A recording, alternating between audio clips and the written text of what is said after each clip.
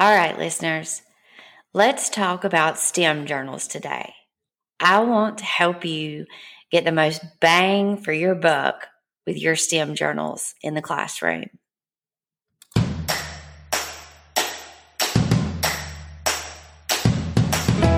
Welcome to the iHeart STEAM podcast with your host, Bonnie Kirkley. Bonnie has been working in the STEAM education profession for the past 12 years. Her mission is to share her story with educators like you that love STEM, STEAM, and project-based learning. Currently, she works with a team of educators creating the ultimate STEAM certified school. Let her share the good, the bad, and the joyful with you in her STEAM journey. Learn everything you will ever need to know about STEM and STEAM education right here. Now, here is your host, Bonnie Kirkley.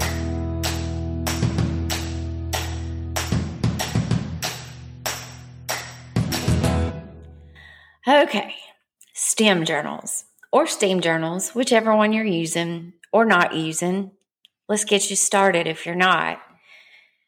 So we love the concept of an interactive journal with students creating creative ways to remember definitions and graphic organizers and plans for things that they're going to do. But this is not a STEM or a STEAM journal. And I want to share with you why it's not. And I'm not saying that the interactive notebook is not a good thing. I do think that students need a place where they can record things that they're learning in the classroom and a place that they can look back to as a reference. But a STEM journal or a STEAM journal needs to be a student collection of ideas, a place where they record their thoughts, a place where they write down questions that they notice, things that they want to figure out, how they're going to solve their problems. And obviously, if you are using STEM in the classroom, you have a design process. So they're going to be putting their design process plan in this STEM journal. So today is all about letting you know what it is and what it's not, and why it can't be those things that we think it should be. And I am going to be the first person to tell you, I've made this same mistake. I thought that there's no reason why you can't put a vocabulary word in there. There's no reason why you can't glue a graphic organizer in there. What's wrong with that? Well, what happens when you move away from that and it completely becomes only the student's idea, only the student's place to collect data? They have more ownership over it, and therefore they're more engaged in what they're working on. And ultimately, you do want many of your projects to be student-led in the classroom when you're working with STEM and STEAM. So that's why this is so important. You can have two separate places. You can organize it in some other way, but if you make it an interactive notebook with vocabulary words and graphic organizers for concepts and ideas that you're studying, it is a study guide, not a STEM journal. So that is the first thing that we need to understand. It needs to be the students' ideas only. Next, yes, this is the place where they go through the engineering design process. I do create resources that have worksheets with the engineering design process laid out.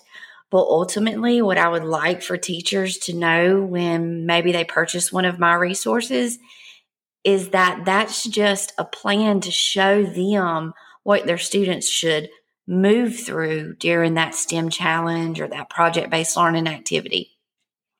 You really want students to know that design process backwards and forwards to the point where they know they have to start with a question and they write their question down, that they get to imagine next or brainstorm or ideate, whatever you want to call it. Lots of different words mean the same thing. They need to be able to feel comfortable with writing everything down or drawing that comes to their mind. They don't want to think of what's the perfect answer to this question. I need to put the perfect answer here, because it's when we just let our ideas flow that we actually start to get creative and come up with new things that might really solve the problems we're working on. So it's a place for the design process. We don't want to fill it with worksheets and activities that we've printed off and students just glue in or put in there. And let's just face it, that becomes a huge mess anyway. You have papers flying out everywhere.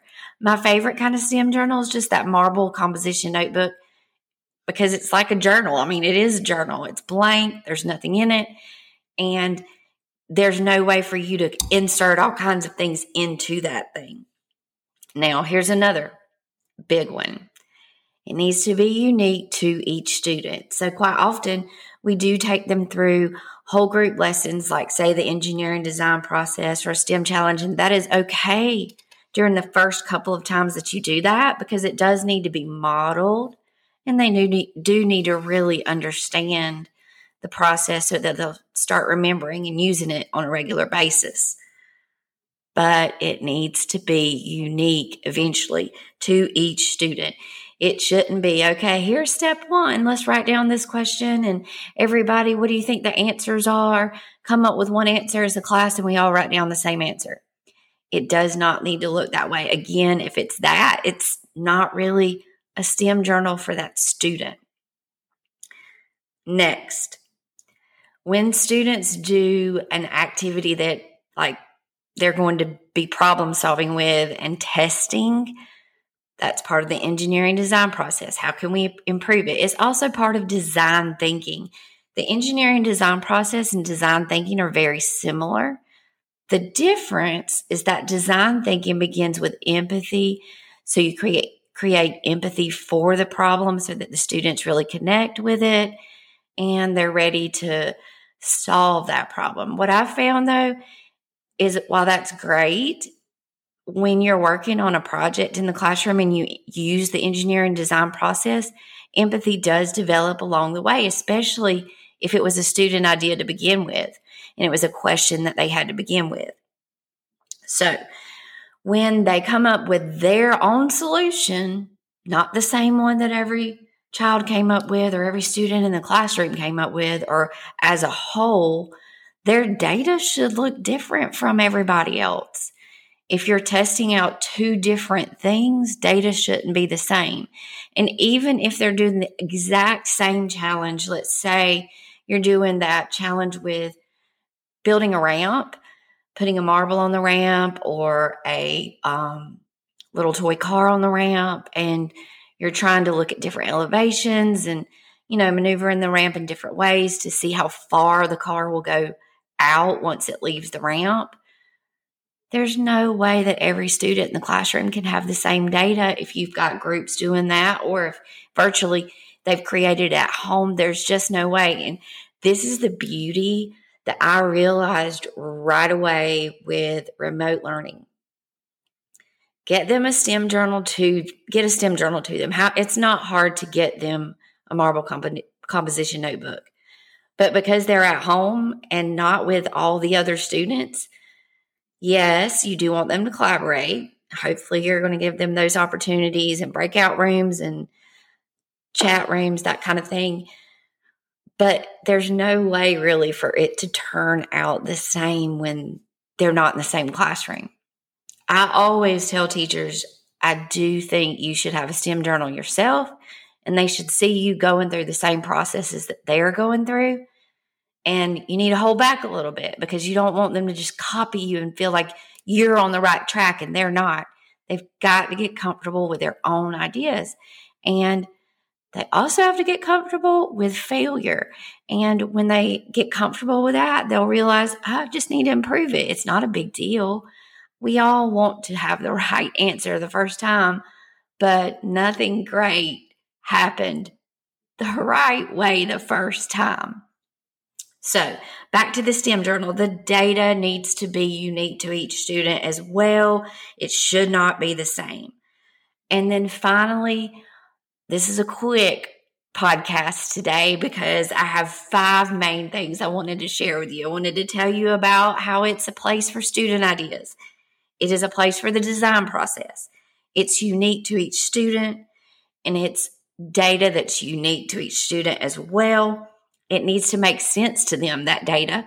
They do need to figure out how to organize it on your own, and you're going to have a hard time with that because it's going to look messy. But let me tell you, this is your opportunity to conference with students, see if they can explain it to you.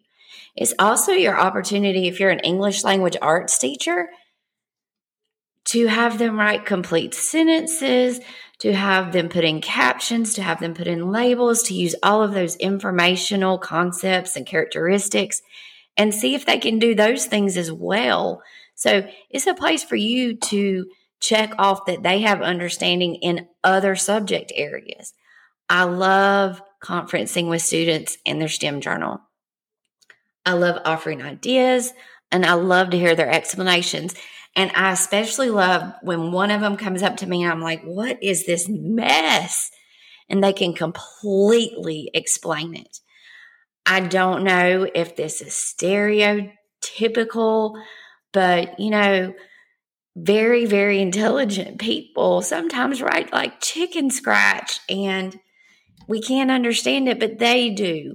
They just don't prioritize the handwriting so much. And so it's something to think about. Just see if they can explain it to you. Have a good conversation with them. I love conversations. I think that is one of the best ways to learn with students. Okay, so my final debunk or myth about STEM journals: it's not a place to glue in worksheets and diagrams. What it is a place to draw sketches and designs that make sense to the student. And I always say, take a photo. A picture's worth 1,000 words. Glue the photo in.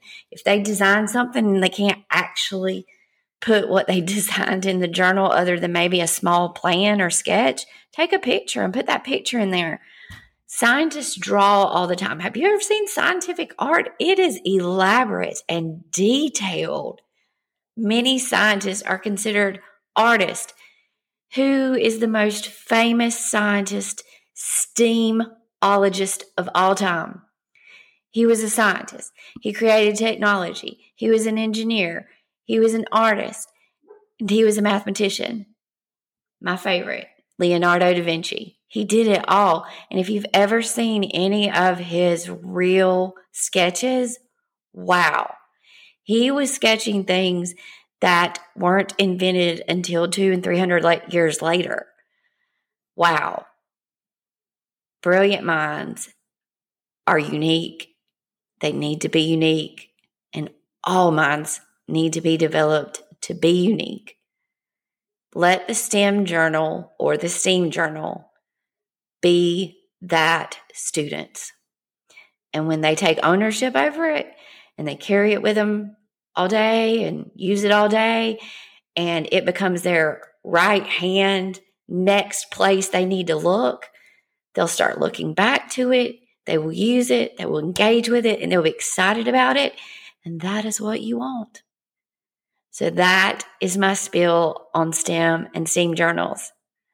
No more worksheets. It's okay to put one vocabulary word that's super important. No list of definitions anymore, please. No list of 5 questions they need to answer in there. No, let's do the whole project together as a class, unless it's just the first time and we all have the same data. Unique equals ownership. All right. I have one question for you guys. Well, you know what? Before I give you that one question, I have to tell you something. Very shortly, STEAM University 2.0 is going to be released. It's coming soon, very soon. And I want you to be ready. I want you to be excited, because before I do that, you are invited to take my Roadmap to STEAM Masterclass. It will be totally free. You can leave this masterclass knowing exactly how to get started with STEAM.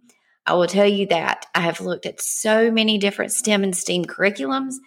There are not very many STEAM curriculums.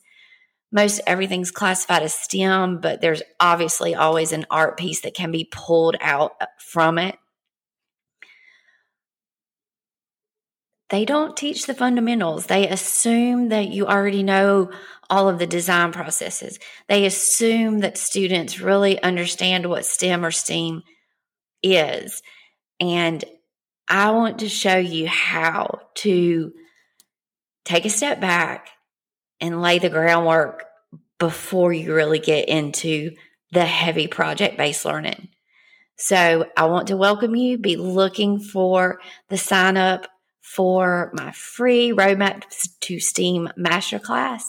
And then shortly after that, be on the lookout for the upgraded STEAM University 2.0, everything you'll ever need to know to get started and create the culture of STEM or STEAM in your classroom.